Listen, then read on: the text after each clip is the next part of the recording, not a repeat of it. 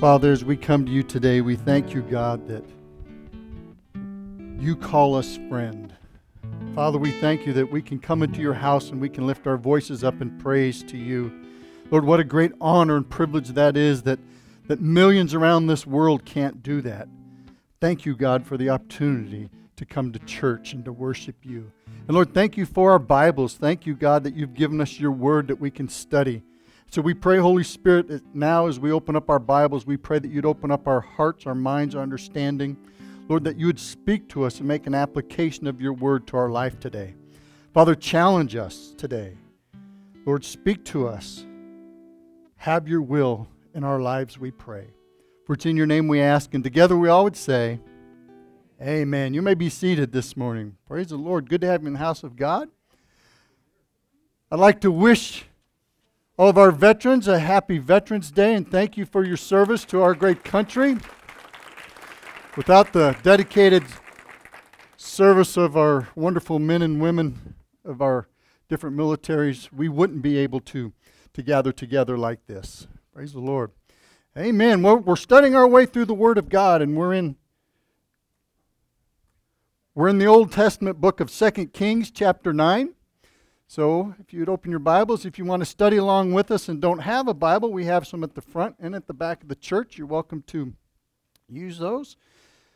Going through the Bible, we're coming up to a very interesting character study today. Last week, if you were here, I gave you an assignment to read chapter 9 to prepare for today. Anyone do that? 2 of us, okay. Give you guys a hard time. We meet this interesting character named Jehu today. And the reason I say he's interesting is because depending upon what Bible teacher you study under and what commentary you use, some call him a hero of the faith. We see that he has the longest reign of any of the kings.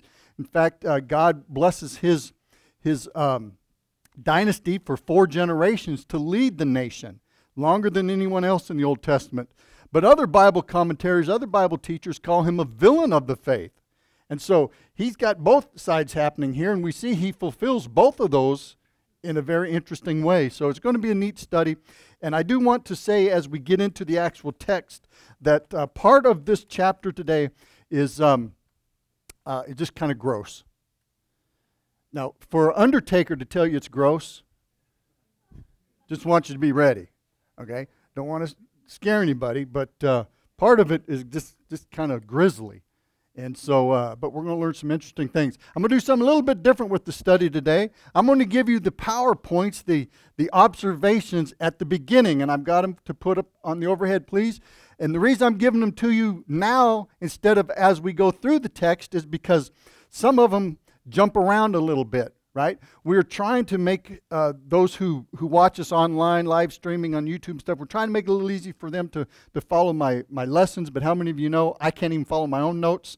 So hoping this will help us a little bit.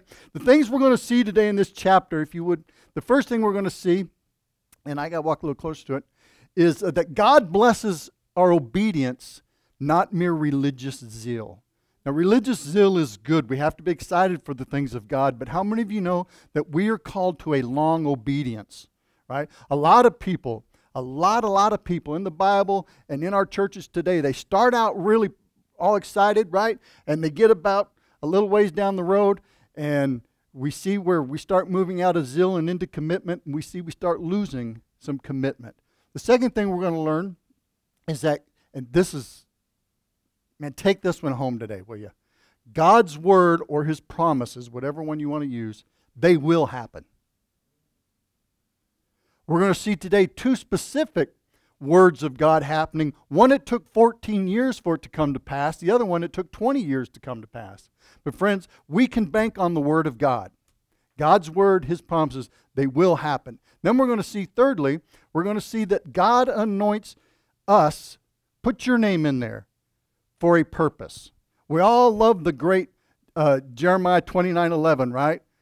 I know the plans I have for you, bless you all, that's right. Do you know that each and every one of us in this room, every Christian has a purpose and a place in the plan of God. And you are anointed for a purpose. That purpose is not just to sit in the pews.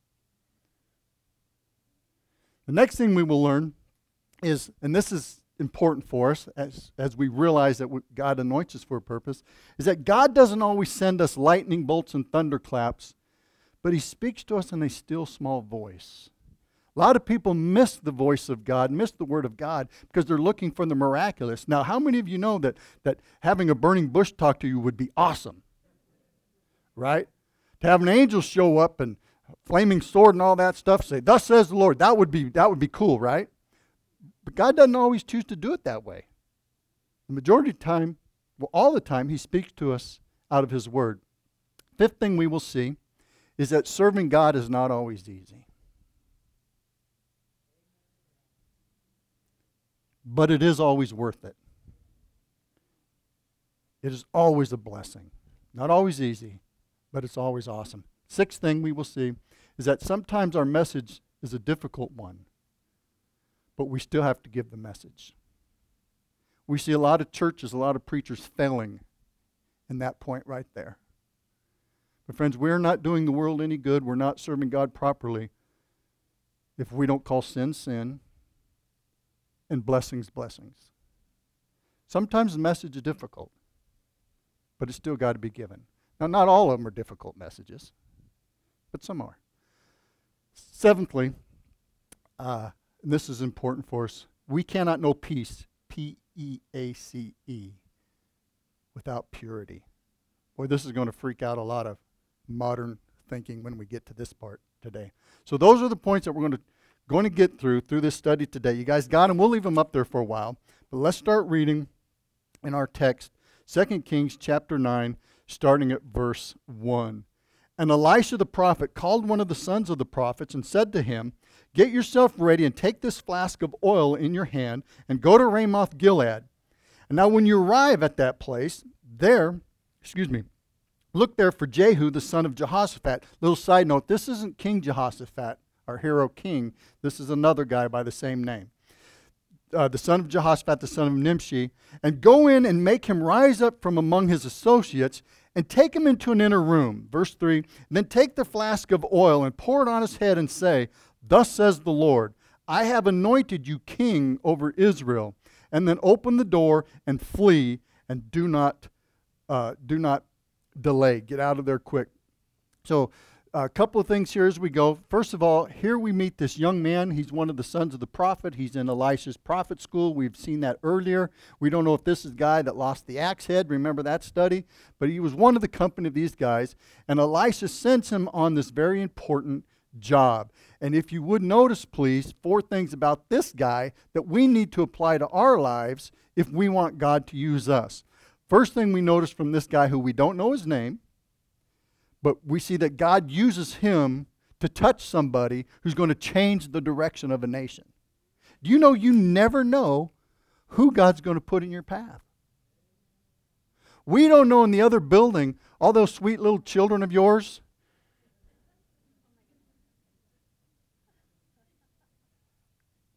There could be a Moses over there. There could be another Esther over there, right? Or even in this room. We don't know what God's got planned for people. But we might be a person that God uses to touch somebody who will touch the world. A couple of Wednesdays ago, I talked to the Wednesday night Bible study about a fairly forgotten guy in the New Testament named Ananias. Everyone goes, "Oh, I remember Ananias. He got struck dead." No, there's another Ananias in the Bible, right? Who's even more important.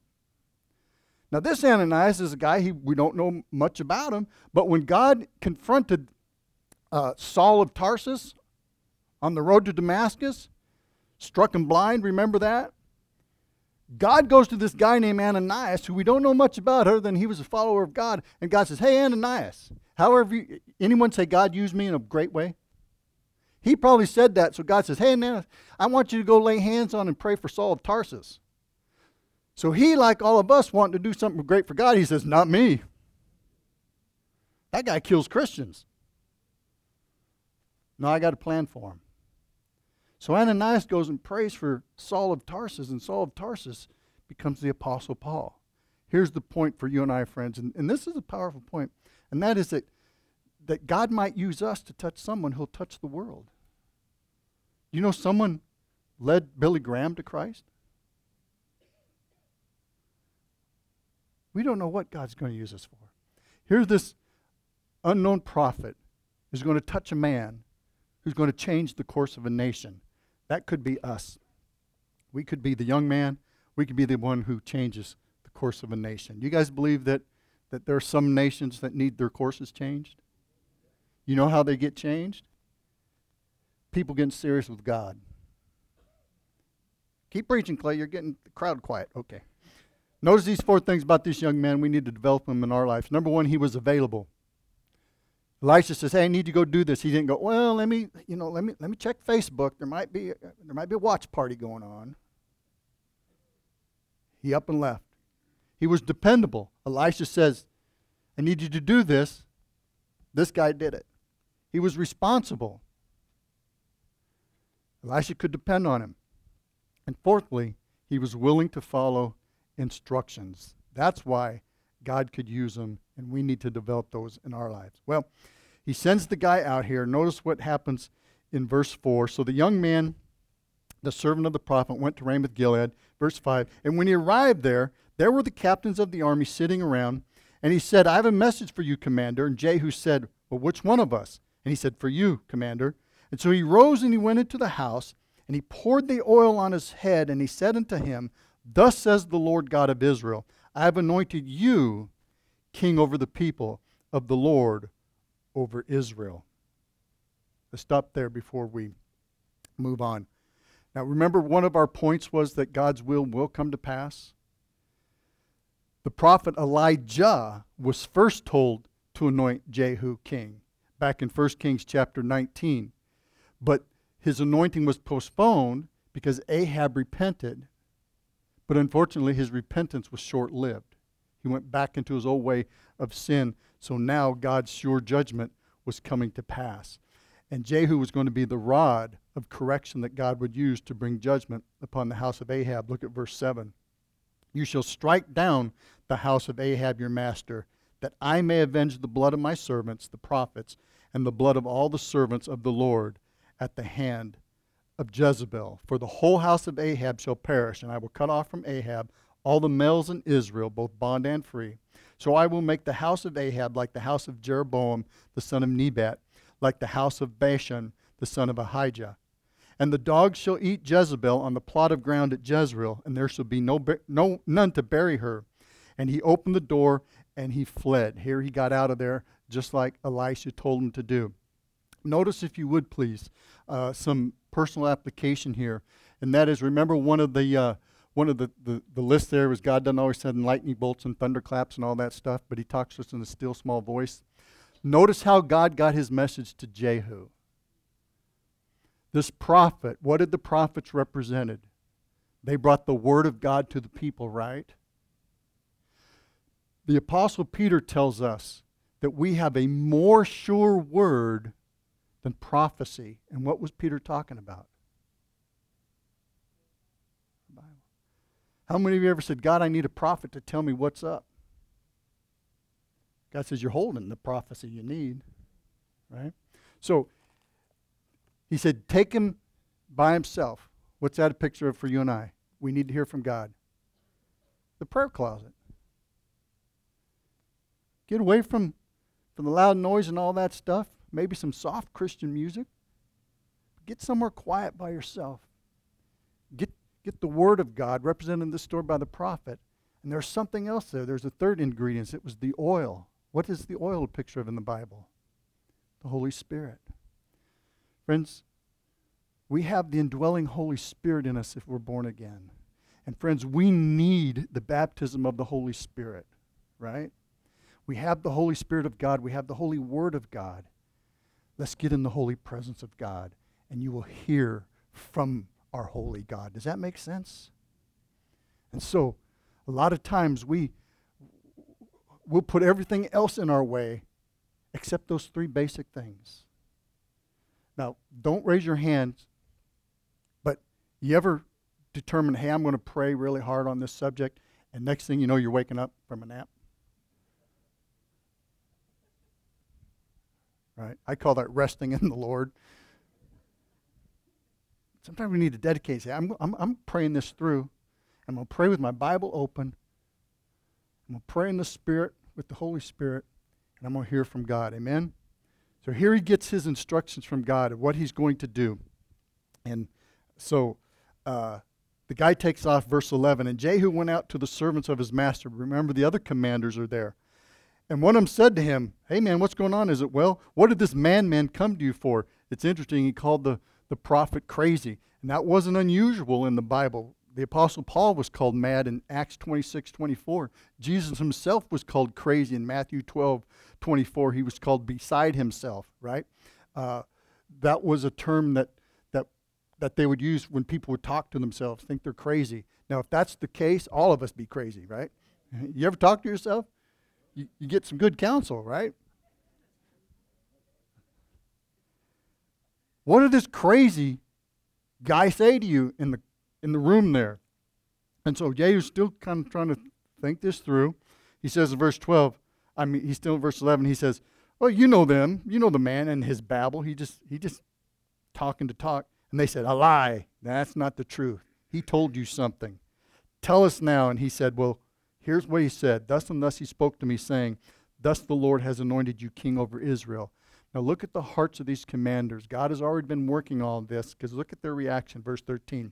Then each man hastened to take his garment and put it under him. That was a way of paying homage to a king. We saw they did that when Jesus came into town in the triumphal entry. Remember, they would put clothes and palm branches down. That was the way they honored the king. So here these guys are acknowledging what this prophet said. Also learn this. Jehu didn't think they would accept what God told him, but yet they did. God might put something wild on your heart, and you might think, no one will believe that. Well, why not? There might be someone there who's been praying. God raised someone up to do something, and you'll be the answer to that prayer. Right?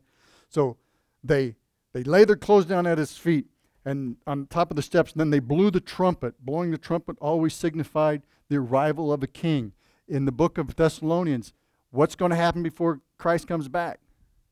A trumpet, right? Always announce the coming of a king. So here we have that happening. And so they're ready they call him king. Verse 14, and Jehu said, the son of Jehoshaphat, the son of Nimshi, conspired against Joram. Now, Joram had been defending Ramoth Gilead. Remember, that's where they are. He and all Israel against Hazael, king of Syria. We met that guy last week. But King Joram had returned to Jezreel to recover from the wounds which the Syrians had inflicted upon him when he fought Hazael, the king of Syria. And Jehu said, if you are so minded, let no one leave or escape from the city to go and tell it to Jezreel. Okay, so he's saying, let's keep this quiet. We need a surprise attack here. You're saying in your actions that you're supporting me. Now let's kind of keep it under wraps. We need the element of surprise here. Verse 16. So Jehu rode in a chariot and went to Jezreel, for Joram had laid up there, and Ahaziah, king of Judah, had come down to see him. And again, here we saw that the king of Judah, who was not supposed to be messing with the king of Israel, had been messing with him. They're buddying up. Verse 17 says, now a watchman stood on the tower of Jezreel. This guy's job was to keep an eye out. And when he saw the company of Jehu as he was coming, he said, I see a company of men. And Joram said, well, get a horseman and send him out to meet him and let him say, is it in peace? Because of this skirmish going on with Syria, here we see this band, the dust and all this happening. So he's waiting to hear word from the battle. Not sure what's going on. He said, so send someone out there to find out what's going on. Verse 18, so the horseman went to meet him and said, okay, this horseman probably was comforted to see Jehu and his fellow commanders, because that's his army, right? So he's probably feeling pretty good about this. So he says to them, the king wants to know, is it peace? In other words, how's the battle going? Are we winning? Are we losing? What's the word? And Jehu said, what have you to do with peace? Turn around and follow me. Fall in line, and we'll take care of business when we get there. And so the messenger, who was part of that army, he just falls in line because he's got to ride back anyway, right? So he just falls in line and continues back with them. Verse 19. I can make sure I'm on my points here. So then he sent out a second horseman. They still weren't sure what was going on. And he came to him and said to the king, Jehu, "Is it peace?" And Jehu answered, "What have you to do with peace? Turn around and follow me." Once again, just fall in line and let's go back to the city. So the watchman reported saying, he went up to them and he's not coming back either. We have 2 horsemen now that go out and they don't return. They just fall in line with this company. But as he's watching, he says, the driving is like the driving of Jehu, the son of Nimshi, for he drives furiously. So he had a reputation of being a crazy driver. Now, if that means he zigzagged or had a way of his men lining up behind, we're not sure, but whatever it was, he recognized him and his driving. Now, I don't know if it's so much nowadays, but back when I was just getting my driver's license, back in the days when there were really muscle cars, right? You didn't have to mess with these catalytic converters and all this sissy stuff. We had headers and stuff, right? You always knew who was coming by the sound of their vehicle, right? Well, they knew who was coming by the way this guy was driving his chariot. That's Jehu coming. This guy's nuts, man. Look at him.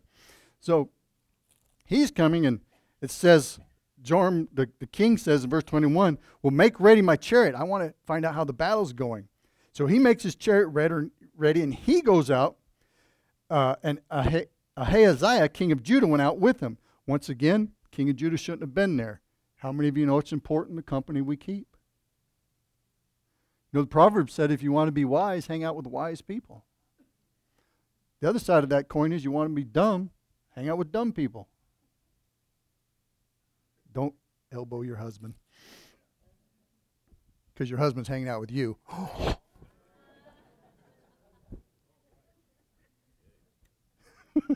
I just thought of that, and I don't think I'll use that one again.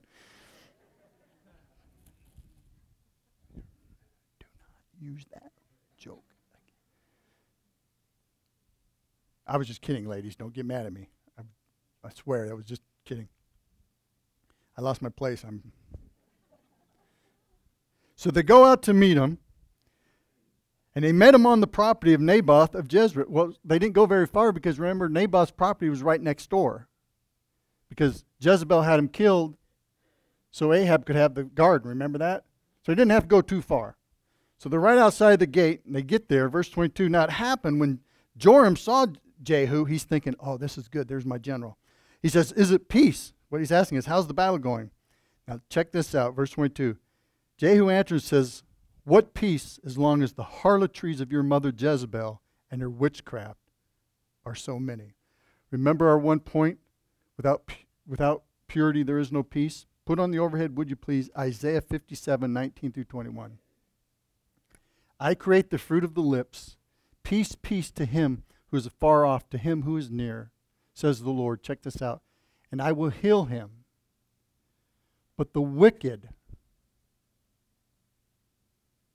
and that word wicked in the Hebrew encompasses a lot. Not just misbehaving, but those involved in behaviors that go against the teachings of God. But the wicked are like a troubled sea when it cannot rest, whose waters cast up mire and dirt. There is no peace, says my God, for the wicked. Wicked people never have peace. They're always like muddied water, always being stirred up. There's always something happening. Why? Because of their own wicked behavior. Friends, a lot of people get themselves in trouble in their own muddy water because of their own decisions. Amen? And God says there'll be no rest for them. Jehu said, how can the nation have peace when we're involved in the harlotries of your mother? See, Jezebel not only brought in pagan worship of pagan gods, but she kicked out the worship of Jehovah.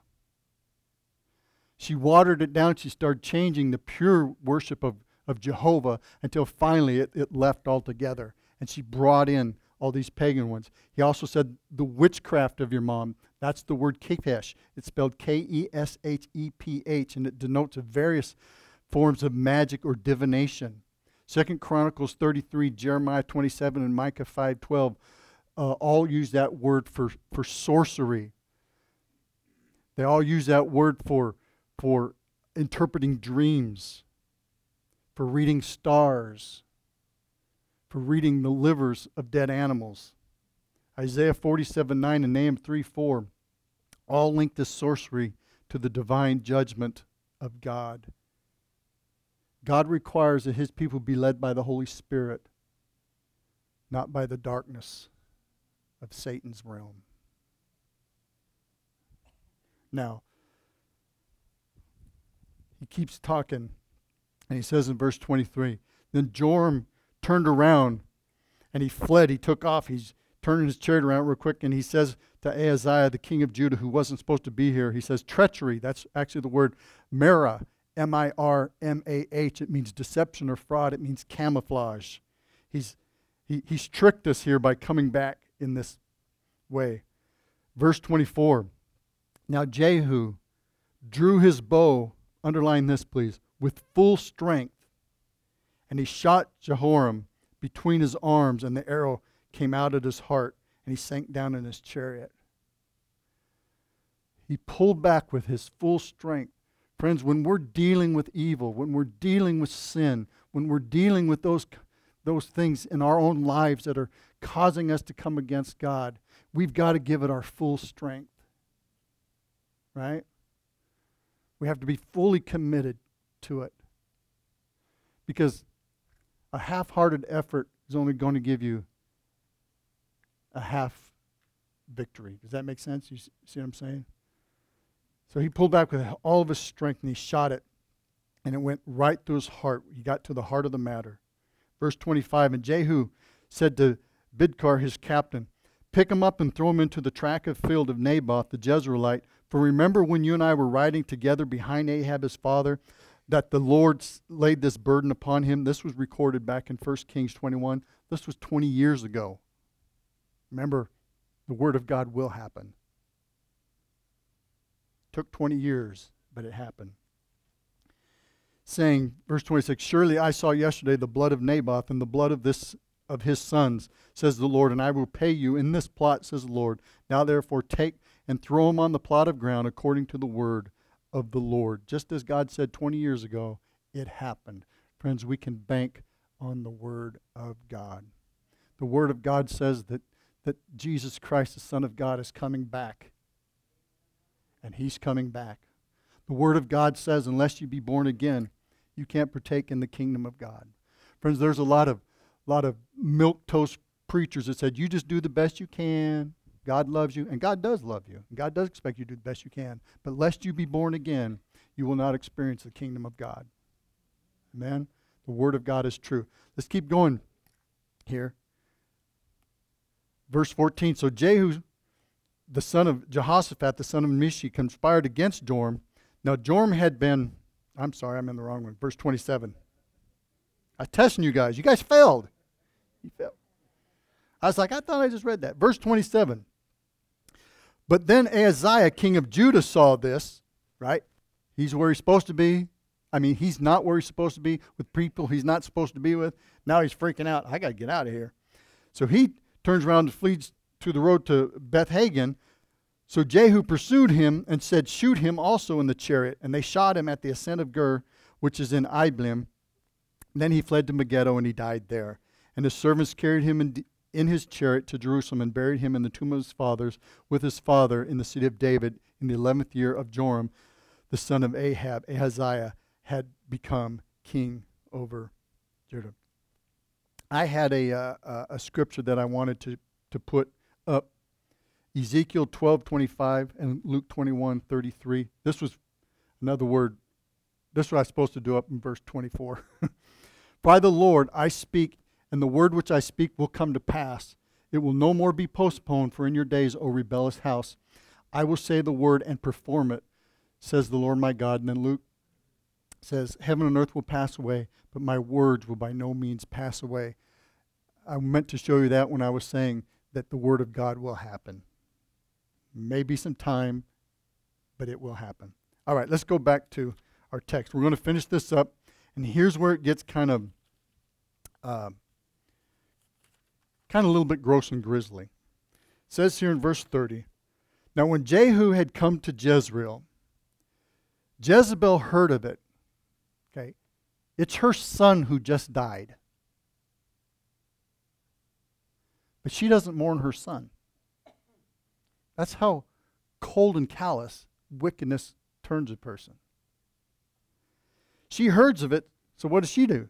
She paints her eyes and adorns her head. She puts on her makeup, and she's looking through the window. History records that she was a very beautiful lady physically, but she was a very ugly lady spiritually. Right?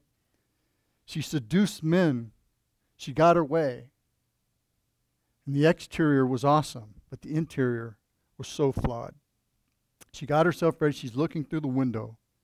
In verse 31, and as Jehu entered the gate, she said, "Is it peace, Zimri, murder of your master?" Now, she's referring back to a time about 14 years before that where this guy named Zimri killed the king in a rebellion, and then 7 days later he took his own life by burning down the capital. So what she is saying is, you're revolting just like Zimri did, and your efforts just like Zimri will not last. So she's kind of throwing a barb out there. And he looked up at the window and said, he doesn't talk to her, but he speaks up into her room and says, "Who's on my side? Who?" So 2 or 3 eunuchs looked out at him. These guys are Jezebel's servants, and they don't like her. And so he says in verse 33, "Throw her down." So they scoop her up and they throw her down.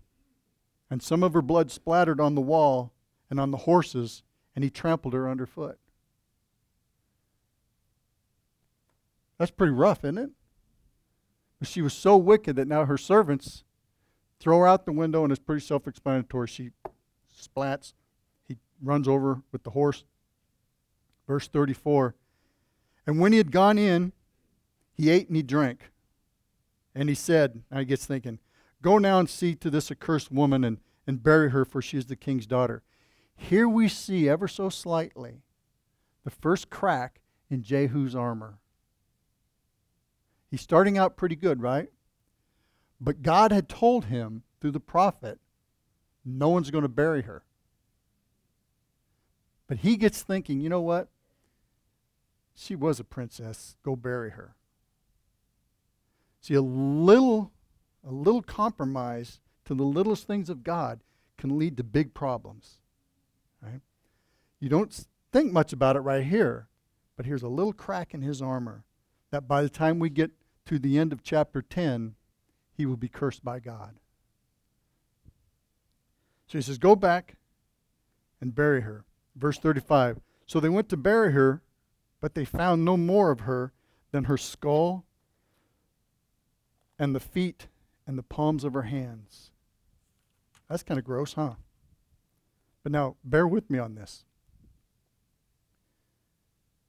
Why wouldn't the dogs eat her head, hands, or feet? You guys want to hear a gross story? When I was in the Congo preaching, there were some guys there that were part of a cannibal tribe. Now, they'd been saved, so I was okay. But you know what they told me? They told me they didn't eat the hands and the feet because they were the toughest part. That has nothing to do with this, but we're going to Golden Corral for lunch if anyone is. Now, I think there's more to this. I think there's more to this story than just tough meat to chew on. Back in the book of Leviticus chapter 8, when God arranged for the ordination of the priest, he had this very interesting ordination ceremony. Maybe some of you will remember this. They had to sacrifice a lamb, and Moses had to put blood of that lamb on their big toe, on their thumb, and on their ear. Why? Well, because remember in the Bible, the ear, the head, was a picture of everything you think about, everything that controls what you're doing. Your hand represented everything that you do. And your feet represented everywhere that you go. So for the priest, everything they heard had to be from God to formulate what they thought, and then what they spoke had to be from God. Everything they did had to be motivated by God. Everywhere they went had to be motivated and directed by God. Where is the Antichrist going to put his mark on people? Either their forehead, which represents everything you think about, or their hand, which represents what? Everything you do. Could this be a picture of showing us how far gone she was, that the only thing in her mind was to do evil? She's still known as the most evil woman. False teachings in the church in the book of Revelation is called the doctrines of Jezebel, right? So could it be that even dogs who were considered the lowest of the low animals of that day wouldn't even touch that part of her?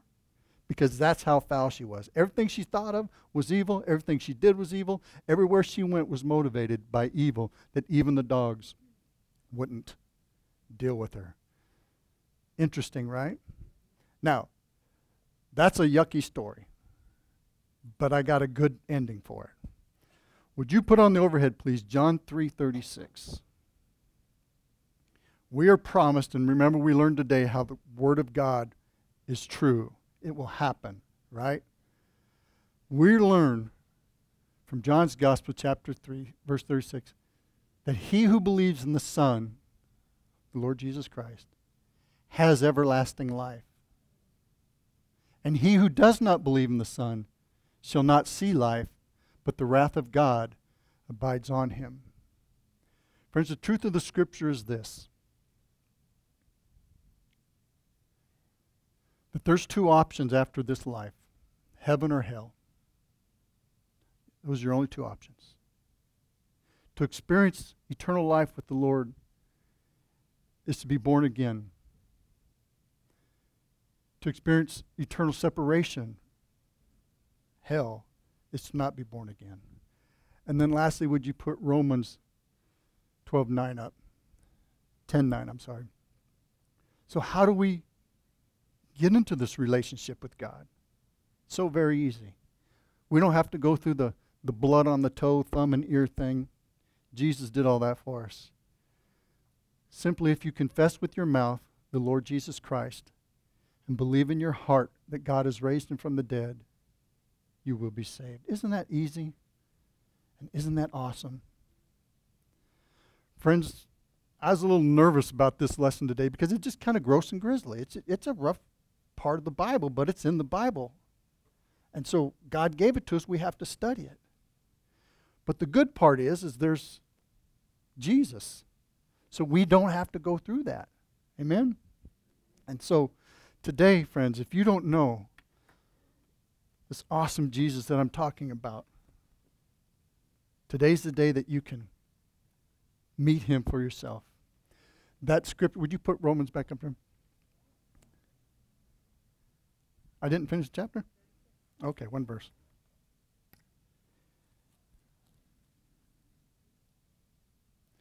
Therefore they came back and told him, and he said, "This is the word of the Lord which spoke by his prophet Elisha the Tishbite, saying, on this ground in Jezreel, dogs shall eat the flesh of Jezebel, and the corpse of Jezebel shall be as refuge on the surface of the field." That's why the Hebrew people buried their dead. That's why it was an offense to be eaten by animals, because you'll be turned into dung, is the only way to say it. That's why they do all that. She'll be refuge on the surface of the field in the plot of Jezreel. So they said, they shall not say, here lies Jezebel. She didn't have any kind of marker or memorial or nothing. So anyway, back to the end. And that is that if you confess with your mouth the Lord Jesus Christ and believe in your heart that God raised him from the dead, that's simply saying, God, I understand that I'm a sinner, and that as a sinner, there's nothing I can do about it. But you've done everything. And so I humbly come to you and acknowledge my sin and my need for you. And I repent of that. I'm sorry for that, and I won't do it again. Would you come into my heart? He will, and you will be saved. Isn't that beautiful?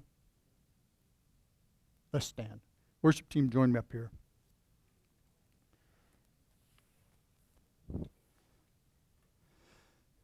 If you're visiting with us today, this might be a little bit weird service for you. We're studying through the Bible. We just go through it cover to cover. It's my personal conviction that that's the way God gave it to us. That's the way we should study it.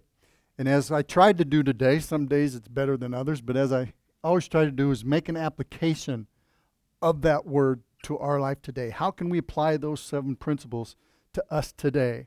Well, I think that by looking at that list, and we can put it up again, you can apply those things.